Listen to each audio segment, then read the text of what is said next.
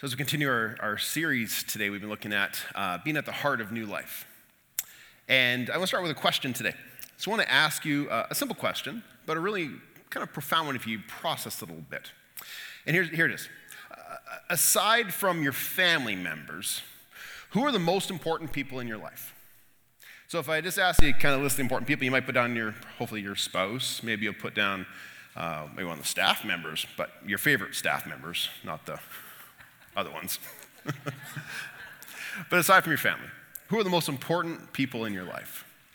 And if you were to write down those names, and then right beside that name, you were to put a brief description as to why those people are important, I think there's a really good chance that you would find your description of that person falls into one of three categories. There's a good chance they would fall into the category of being a close friend, of someone who you can lean on as you journey through the different adventures of life, the different challenges we go through in life. Perhaps the name you would write down would be a person who is a mentor to you, somebody that you have the opportunity to learn from, who you have given permission to speak into your life. And there are some parts of it that they are shaping through their influence. Or a third possibility is the name you write down would be a student, somebody who has invited you to speak into their lives and gives you a sense of purpose and ability to apply the knowledge and the experiences that you've had in the past to bring those into the present as you now have a chance to shape their life. Now, these three relationships are critical for every person, especially when we find ourselves in times of opportunity or times of challenge. When I first got into ministry, my very first ministry job is what they refer to as an educational internship. Here's what that means. That means we need your help. We see that you have some abilities and some skills that we could gain benefit from, but we can't afford to pay you. So we're going to give you the educational experience of sharing who you are with us through this educational internship. So that was the very first ministry job that I officially had. And I came alongside as an assistant to the pastor of adult ministries at another church here in town. And basically what that involved was coaching some small group leaders, teaching a Sunday school class once a week, and doing a whole lot of administrative work for this pastor. It was more of an exercise in being empowered more so than being guided. But I did well for a number of weeks that I was doing that role, and so much so that the church started to gain some confidence in me, and to the point where the pastor I was serving under, it came time for him to go on a sabbatical, and thought, well, how do we fill the gap while he's on sabbatical? I thought, let's bring Mark into the job, and he can start to do this at a different level for us. Now, when they asked me for that, I said yes immediately. Why? Because, God had called me to ministry, and here's a ministry opportunity, so I'm going to jump into this, and I'm going to take on this role. And I went in to cover everything. And I really quickly realized I was not prepared for everything that came with that role. I was not equipped through my educational internship to take on the whole position of pastor of adult ministries. It was beyond my own experience, my own knowledge that I had at that particular time. I'll never forget the first day that I walked into the office, because up to that point, I had done a lot of my work in the evenings based upon the schedule I had and the type of work that I was doing in this internship. I met with people in the evening, so I'd never really been in the office kind of Monday to Friday. So I walked in Monday morning, and I walked up to the front counter, and there was Deanna. I said, hello, Deanna. She says, you must be Mark, because she hadn't met me either. I said, yes, I am. And she said, let me show you to your office. I said, okay. And so we went into this massive corner office with this big desk, smaller than the ginormous desk I have now, which is bigger than anybody possibly needs. But I sat down in this chair. I have my list of responsibilities that I had not really been told or shown how to do. And so I sat down, and I put my laptop down, and I lined up my pencils, and I put my pad of paper on the desk, and I folded my hands. And now what do I do? So I straighten my pencils. I fix my paper. What do I do? So I was in a role where I thought, well, maybe there's a guidebook around somewhere. So I opened the drawer, and I found a guidebook that said, Ministry for Dummies, and a resource for the rest. No, I didn't find that in the drawer. But it would have been helpful on that particular day, because I was in over my head for where I was. So here's what I did have, though. what I did have is I did have some relationships that I could draw upon in this particular moment that I was in. You see, I was going to seminary at this time, and so I had some friends at seminary that I could talk to, I could lean on a little bit. We go sit in the library there, and we would share some of the challenges of ministry, and we would talk about different problems we were having and how to solve them. We would dream about what we could do with these ministries that we had been given. I had pastors on staff. There was another 8 pastors in this church that I was serving in that I could go to and ask for help. And they were wonderful with that.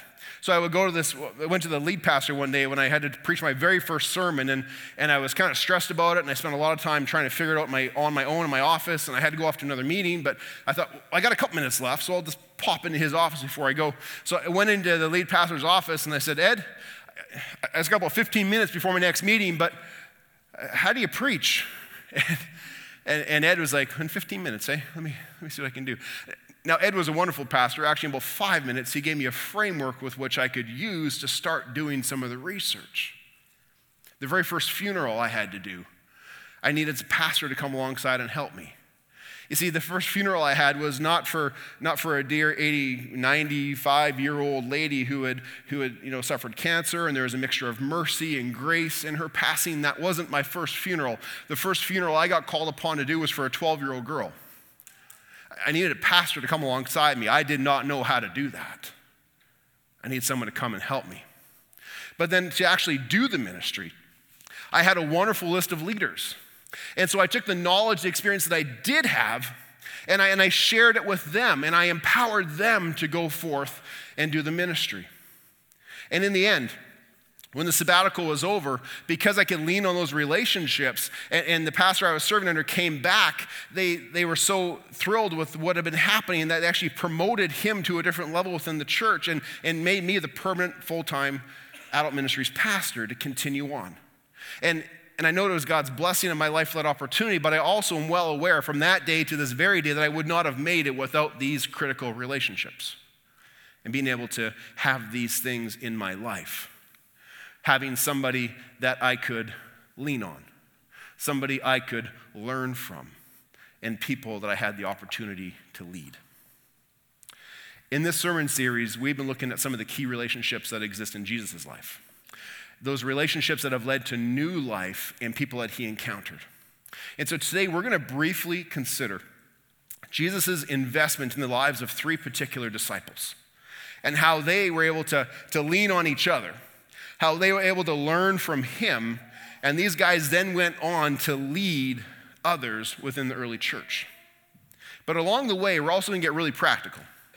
And we're going to start to consider, what would it look like?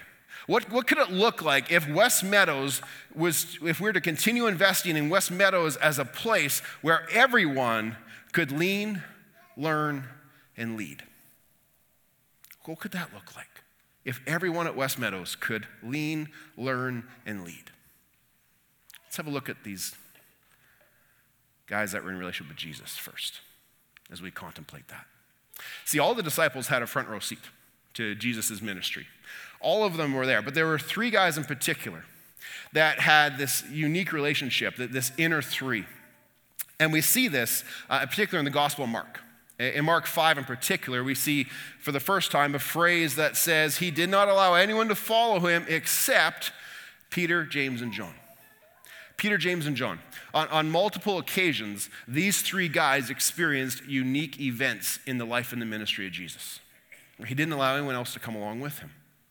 Jesus invested more into these guys than anyone else, and the impact is undeniable. The 3 quick examples we see in the Gospel of Mark where this happened. We see in Mark chapter 5 the story of the raising of Jairus' daughter. Now, Jairus is a leader in the synagogue whose daughter was sick and she was starting to die, and so he runs to Jesus and says, Jesus, my daughter's about to die. Come quickly, you can heal her. And on the way to go to Jairus' house, Jesus is kind of on a bit of a tangent with some other needs that came up and other situations that happened. And a servant comes along and says, don't bother him anymore, your daughter has died.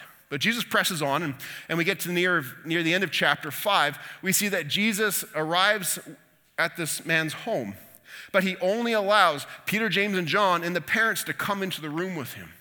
See, this was an opportunity for them and them alone to have this unique learning experience, to observe Jesus at work in a way that nobody else had a chance to see. And at the end of chapter 5, it says Jesus told them not to tell anybody else what had transpired there, that this was sort of a for their eyes only type of lesson.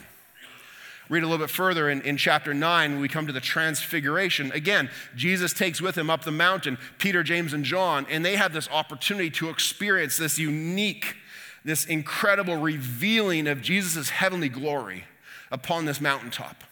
And experience that confounded them in the moment, but would incredibly shape their ministries and their understanding of who Jesus was going forward.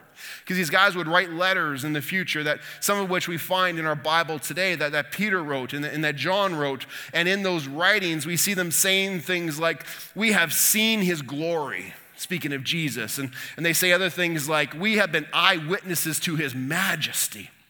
Undoubtedly pointing back to this unique experience they had in the transfiguration when Jesus' glory was fully revealed to them. But then we also see an opportunity at Gethsemane in chapter 14 of the Gospel of Mark, when Jesus is merely moments away from being arrested and flogged and crucified. And when he has the literal weight of the world upon his shoulders, he goes to the garden with all of his disciples. But at the very beginning of this chapter, when they arrive at the garden together, it says he went a little further with Peter, James, and John. They separated themselves from the bigger group, and he got into an even smaller group with these three guys he had invested in for 3.5 years. And it's there that he fell to the ground. It's there that he cried out, that he prayed, and he invited them to come around him and to lean on each other in this great time of need. So there's a special relationship Jesus had with these three guys. They could learn from him. They could lean on each other. But then after Jesus' death and resurrection and ascension, they also went on to lead other people in an incredible way. See, we always knew Peter was like the spokesman for the group of the disciples, but following Pentecost, when the Holy Spirit descended upon all the followers, Peter's the guy who stands up and addresses the crowd at Jerusalem. And we're told that day that thousands came to faith through his bold proclamation as he was leading others, as he started leading the early church. We see a guy like James who preached throughout the Holy Land and beyond. James preached throughout the Holy Land, but they went out through all of the known Roman Empire to the point of modern-day Spain, where to this very day, pilgrims of the Christian faith will go make the Camino de Santiago pilgrimage to a place in Spain where it's believed that his body is buried. And then John, who planted multiple churches throughout modern-day Turkey, who wrote 5 books that we have in our Bible today, including Revelation, which was this incredible vision of the end times that John was blessed to be given. See, these 3 guys had an incredible relationship that Jesus invested in. They could learn from him, they could lean on each other, and they went forth to lead others to shape the church to know what it is today. Imagine for a moment. Imagine the impact we could have by investing in these relationships. The impact we could have at West Meadows as we continue to invest in these relationships where everybody has a chance to lean, to learn, and to lead. Imagine the new life that could spring forth from that we could see in ourselves and in those around us if we invested in these relationships. Well, to really help you understand what that looks like, for the rest of the time that I have here today, we're going to take a look at these 3 individually and understand what that could look like. The first one is this: someone to lean on. What we're talking about here is a friend, a really close, good friend. And one of the best New Testament examples that I can think of when I speak of someone to lean on, a friend, is a guy that we don't talk about too much, but a very prominent person in the book of Acts, a guy named, Barnabas. A guy named Barnabas. We first introduced to him in Acts chapter 4, verse 36, where his name is actually not Barnabas. His name is actually Joseph of Cyprus, but they call him Barnabas. Why? Because Barnabas means son of encouragement. See, that's what he was known for. He was known as being the son of encouragement. And so he's an important guy within the church, but we know him primarily because he had an important relationship with Paul. See, Paul, when we first get introduced to him, is a guy who's persecuting Christians. He's trying to keep the Christian movement suppressed. When he finds out you're a Christian, he's going to arrest you. He might beat you up. He may even have you killed. He's persecuting the Christian faith. But then as Paul is on a journey to the road to Damascus, he has this encounter with Jesus where Jesus pretty much literally hits him upside the head and blinds him. And through this encounter he has with Jesus and the conversation they have, he goes from persecuting the church to encouraging people to become followers of Jesus Christ. Now, when he shows up at his destination and he shows up among the Christians, goes, hey, I'm one of you guys now.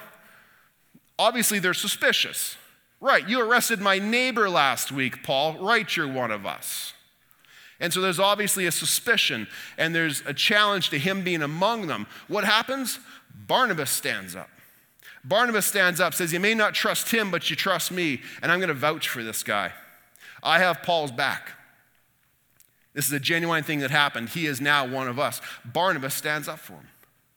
A little while later on, the church in Antioch wants to send off some missionaries together. And so they send off Paul. They say, Paul, we're going to pair you up with somebody. We're going to pair you up with Barnabas, the son of encouragement, to go shoulder to shoulder with you as you go on this missionary journey. And it's not all 5-star hotels and fancy cuisine. Paul tells us these missionary journeys were hard, that they were shipwrecked, that they were imprisoned together, that they stood shoulder to shoulder as they were beaten, as they were in hunger and in thirst, and they thought they would fear for their lives at times. But as we keep reading about Barnabas, it finds out at a time where Paul and Barnabas get together and they go, you know, that last trip was so much fun, let's just do it again. And so they decide to go on a third trip. But this time, Barnabas and Paul kind of get face to face a little bit because there's a dispute that breaks out. See, the last time they went on a trip, Mark was with them as well, but Mark took off halfway through. So Barnabas is like, no, ever the encourager. No, come on, give Mark another chance. Let's take him with us again. Paul's like, there's no way. I'm not going to risk it. And so face to face, they got into this conflict with each other. But they had the ability, the relationship, that they could do that. They could stand face to face and have those hard conversations. Now, I go through the story of Paul and Barnabas because we can learn some important lessons about what I'm talking about here when we speak of a friend, someone to lean on. So I'm not talking about an acquaintance. I'm talking about a person that you have invested in, somebody where you can get real with them, into the real stuff of life, where you can lean on them. Let me explain this. I'm going to ask Andrew to come join me for a minute as we describe this a little bit more. You see, what we see in the story of Paul and Barnabas is that Barnabas had Paul's back. See, they stood back to back. In Pilate language, this is Barnabas saying, Paul, I got your 6. What that means is no one's going to get you from behind. No one's going to sneak up on you. If anyone's trying to attack you, to stab you in the back, I'm watching. I'm not going to let that happen. But at the same time, you may not be able to see me. I may not always be with you. You may not be always able to see me, but you can trust me. You never need to question my loyalty, because if I hear of somebody saying negative things about you, if I hear that there's slander, I'm not only going to step in and stop it, I'm going to speak well of you, because I've got your back. We're going to lean on each other back to back. That's what we're talking about. But Barnabas also stood shoulder to shoulder with Paul.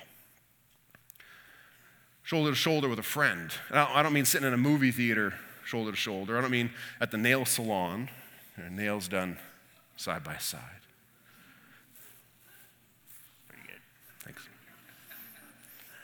I don't mean driving somewhere. I mean going through the hard times of life when you have a doctor's appointment and you need someone to go with you. Whether you need a ride or you need support. When it comes time to say, who are we going to invite to the funeral? When we're going through job questions and challenges at work, who am I going to confide in? Who's going to pray for me and walk with me through that? When my kids go astray, who am I going to share that with? And who am I going to have the courage to cry in front of? Some of you were shoulder to shoulder going through life's journeys like that together. Back to back, shoulder to shoulder, but then also face to face. Ladies are better at this than guys are. Guys find this really awkward to look each other in the eye, especially if we don't say anything and we just stand here quietly. Don't blink.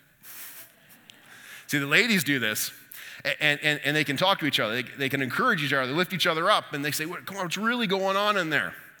Guys, we make jokes because it's awkward. It's easier just to break the tension. Andrew, I mean to tell you, I'm a little concerned. Your hair seems to be slipping to the bottom of your head as opposed to the top. So you make jokes to lighten the mood. But we need to have guys where we can do this, where we can stand face to face and actually have real conversations. Like Andrew, last week when we were all together, kind of hanging out, there's that moment, I don't know if you remember or not, but the whole room kind of went silent because the way that you spoke to Jacqueline. And I don't know if you guys have talked about it, but just as your brother, we've been talking about how we need to be loving and honoring our wives. And I just wanted to bring it to your attention, say we missed the mark on that one. But I'm with you. If you want to talk about that or if you need any help, I'm here for you. We need to have these conversations as well, face to face, and not everybody can have with us. We had enough looking at each other? All right, thanks. Go. See, these are important relationships that we need to have. Someone to lean on, back to back, shoulder to shoulder, face to face. In Scripture, we read this in Proverbs chapter 18, a distinction between acquaintance and the type of relationship I was just describing. It says, a man of many companions may come to ruin, but there is a friend who sticks closer than a brother. See, we're not talking here about the people that you just meet in a foyer or in a restaurant or in a hall somewhere. Those relationships naturally happen. You smile, you wave, you talk about the weather. That's not what I'm talking about here. We're talking about people where you invest in each other's lives, where you press into each other, and you're only going to have a few of these, but they're critical to have. Having someone to lean on, to press into, tends to be something that I had to learn as I was going through my time as a pastor. It's a bit of an occupational hazard to be a pastor. We tend to be kind of distant and private, especially in those relationships where we have to get real. It's a bit of a hazard, goes with the territory of being a pastor, but we need to press into that. And so how do you do that? How do we do that? Well, very simply, remember what Mom always said? If you want to have a friend, you have to be a friend. It's not always any more complicated than that. So how do we do that as adults in the worlds in which we live? Well, I would very briefly suggest this. Have a look at who is it that God has brought into your life that demonstrates character, that demonstrates trust, that gives you some sense of evidence that it's worth the risk to press in. When you've identified who that person is, take the first step and be that person to them. Try to step into their life. Share some of yourself. Go first and share some of your life with them and see if they follow you into a deeper and deeper relationship together. And see where it goes. See what it develops into.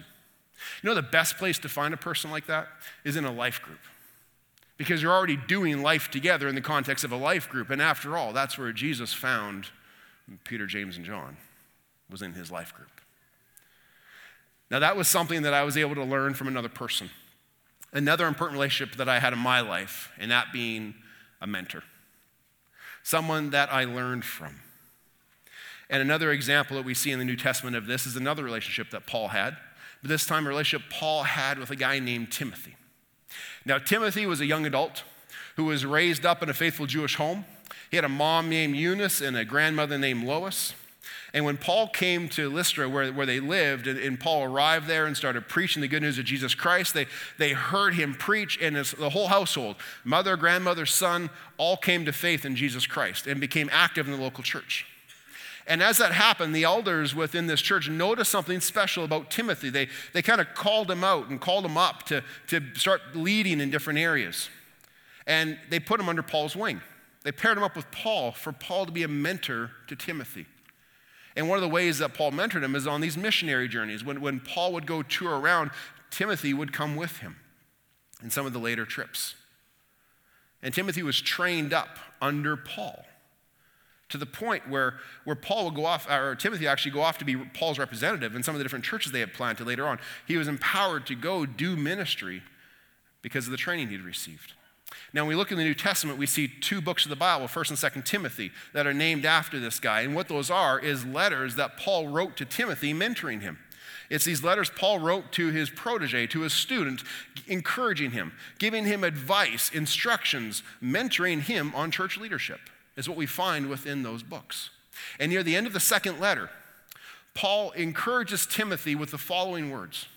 He says to him in 2 Timothy chapter 3, you know all about my teachings, this is Paul speaking. You know all about my teachings, my way of life, my purpose, my faith, my patience, my love, my endurance, my persecutions, my sufferings. You know about all these things. Yet the Lord has rescued me from all of that. As for you, Timothy, continue in what you have learned and of what you have become convinced of, because you know from whom you have learned it. So the first thing I want to suggest you look at when we talk about mentoring is be careful who you allow to speak into your life. Be careful who. Know who you're allowing to speak into your life. A few weeks ago, we were talking about leadership a little bit, and I referenced a passage in Matthew chapter 7 where it says, you will know them by their fruit. You will know these leaders, if they are good and trustworthy, by their fruit. Timothy was blessed with a godly grandmother and a godly mother who raised him up in the faith. That was a foundation of faith and godly example that he had, that he could trust in and he could lean on. We don't really know too much about Tim's father.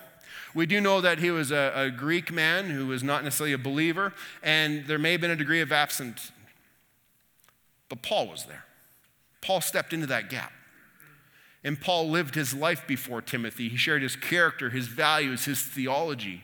He showed Timothy how to handle hardships, how to handle strife, how to go through all of that, maintaining solid faith in Jesus Christ. Through all of those things, he modeled before Timothy.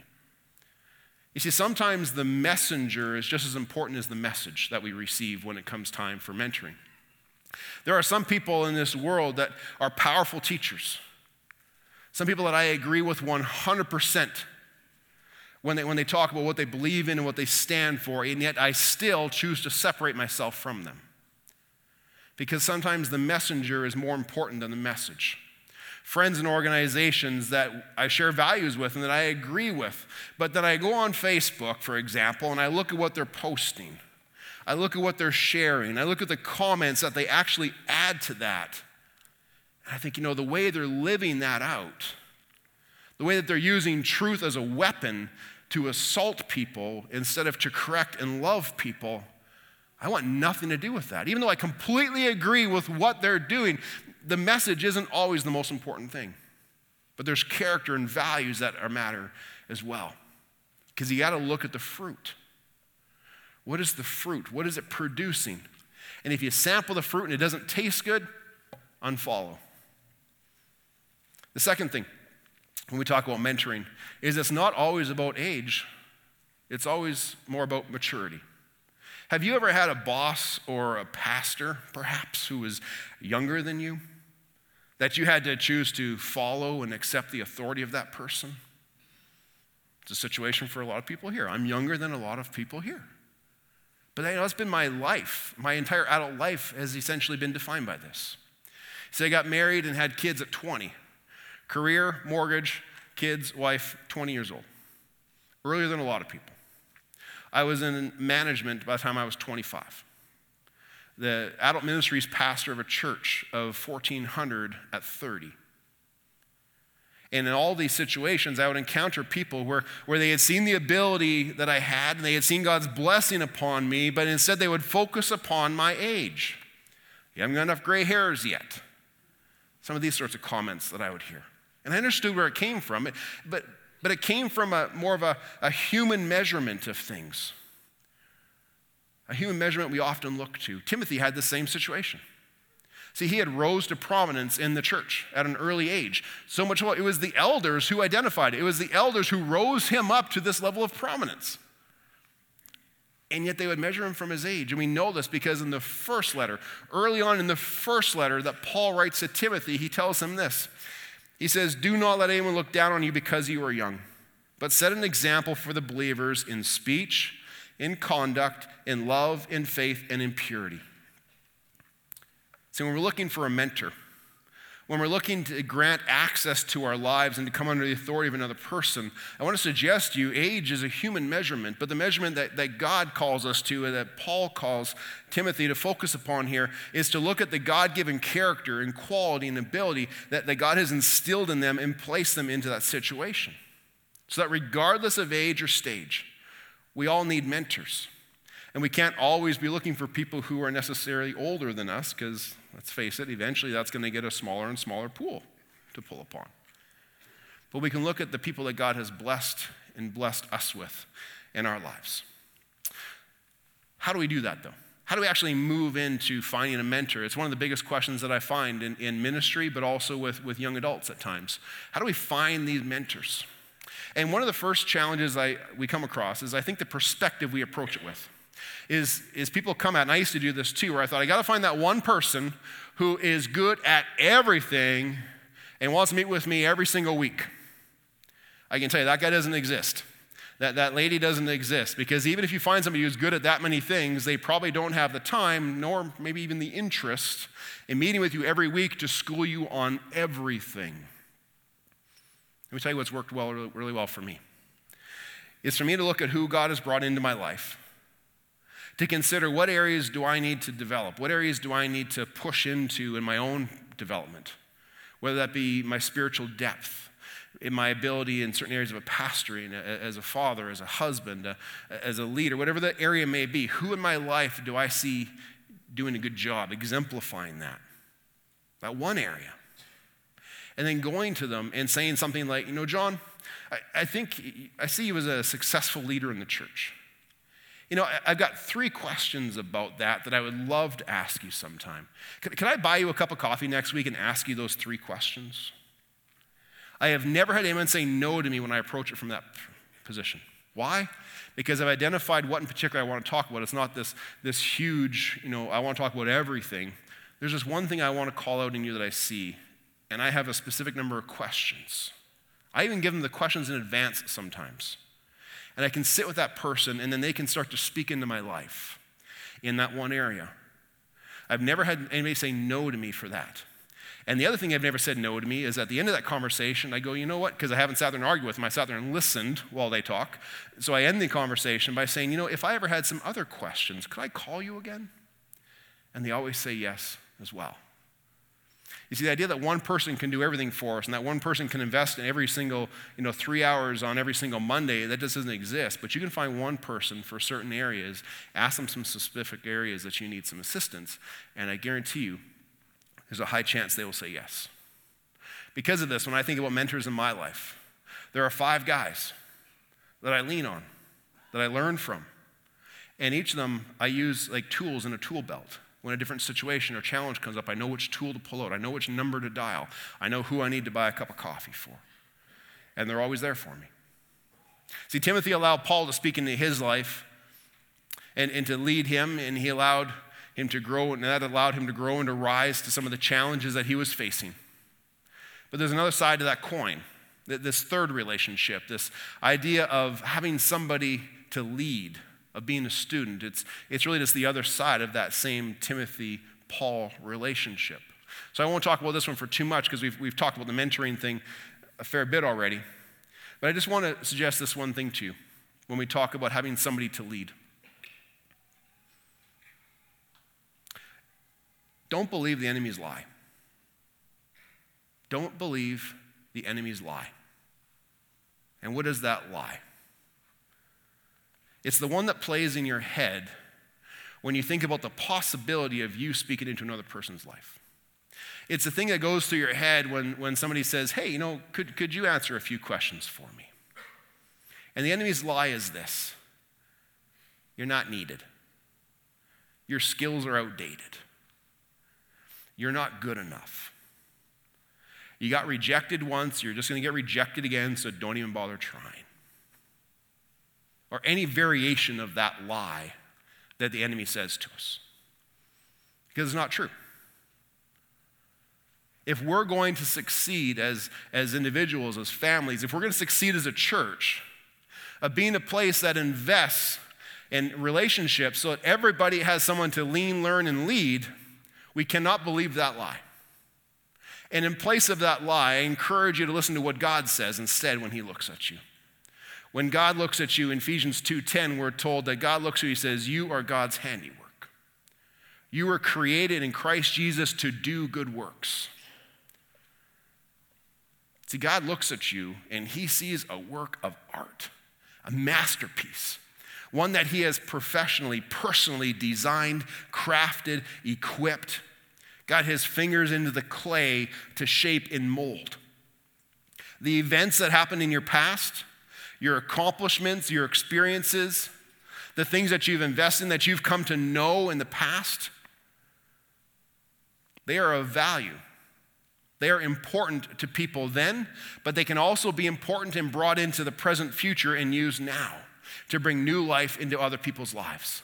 Think of the things that you have learned and you have studied. You can use that to help somebody else grasp the truth about the world around them or about God and your relationship with Him. Think of the adversity that you have come through in the past. That means you have blazed a trail that other people are going to try and walk down. Don't let them have to carve out their own path. You can show them the path through adversity. The areas where perhaps you have failed or you have regrets, God can take that and redeem it in the present by helping you to encourage others to avoid the same mistakes you made. If you are older, the youth want to hear from you. The youth need your wisdom. They need to know that you care about them. You've blazed a trail. Show them the way down that path, especially through the difficult years of teenage and young adulthood. If you're younger, the older people need to learn how to use their phones. You can teach them to program their phones. There's other things too. If you're a follower of Jesus Christ, even if you are brand new to the faith, you are a step ahead of somebody else.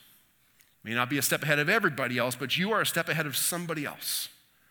And there's somebody that you, even early on in your faith, can speak into their lives. And if you are a part of West Meadows, if you are part of this church here, we need you. We need you to fulfill our vision to bring new life to Lewis Farms and beyond. We need you for that. Imagine what it could look like if West Meadows is a place where everyone can lean, learn, and lead. I believe that we would see new life in the people, in the homes, in the community all around us. So I leave you with this question. Who's your Paul? Who's your Barnabas? Who's your Timothy? These three important relationships that we can invest in. If you need help finding those, identifying those in your life, come talk to me. Come talk to Andrew, anybody on staff who can help you with that. That's what we want to do, is help people move into these types of things. We want to encourage you in those relationships, that you can find that brother, that sister that sticks closer than anyone else, anything more than an acquaintance. But that verse that I read earlier, of finding one who sticks closer than a brother, that finds its fulfillment, its ultimate fulfillment in understanding our relationship with Jesus Christ. And so we want to help you have a relationship with one another. We also want to make sure, first and foremost, that you have a relationship with Him. Because He is the one who will never leave you, who will never reject you. He is the one in whom we can trust and in whom we can love. Before you ever heard His name, He already knew your name, and He had already invested in you by teaching us about the kingdom of God, by living to give us an example to follow, and ultimately by giving His life to pay the price for our sins, so that we can know what it is to be set free. We can know what it is to be free of the shame and the guilt, and to be in eternal life with our Heavenly Father. That's when we gather around the communion table. That's what we come together once a month to celebrate. So I want to invite the servers if they would come join the front of the table here. Because see, on the communion table, we see that Jesus gave. Jesus invested Himself so that we could be free from sin. On the table is the bread, which is symbolic of His body which was given, which was broken, which suffered all the brutality that humanity could muster against it, that He surrendered to for you. We also have the cup, symbolic of His blood, which was poured out to cover over a multitude of sins. And we get together to talk about how once a month we get together to take communion and talk about how His body and His body was sown into the ground like a seed. But then 3 days later, it broke forth to new life and offers new life to all people. This table is open to anybody who has accepted Jesus Christ as their Lord and Savior. It's also an open invitation to those who have not yet done so to make that decision today. So we're going to give you a moment now just to prepare your hearts in the quiet of that moment to reflect and to confess to God anything you may need to get right with Him before we receive these elements. But also, if you have never made that profession of faith, if you have never accepted Jesus' forgiveness, you can do that in this moment simply by saying in your heart where you sit right now, Heavenly Father, I thank you for Jesus Christ. I need your forgiveness. I need that forgiveness that was made possible through your Son, Jesus Christ. Thank you for giving your life for my sins. I now give you mine. Amen. And if you pray those words, then we welcome you to partake in these elements with us. Let's just take a moment.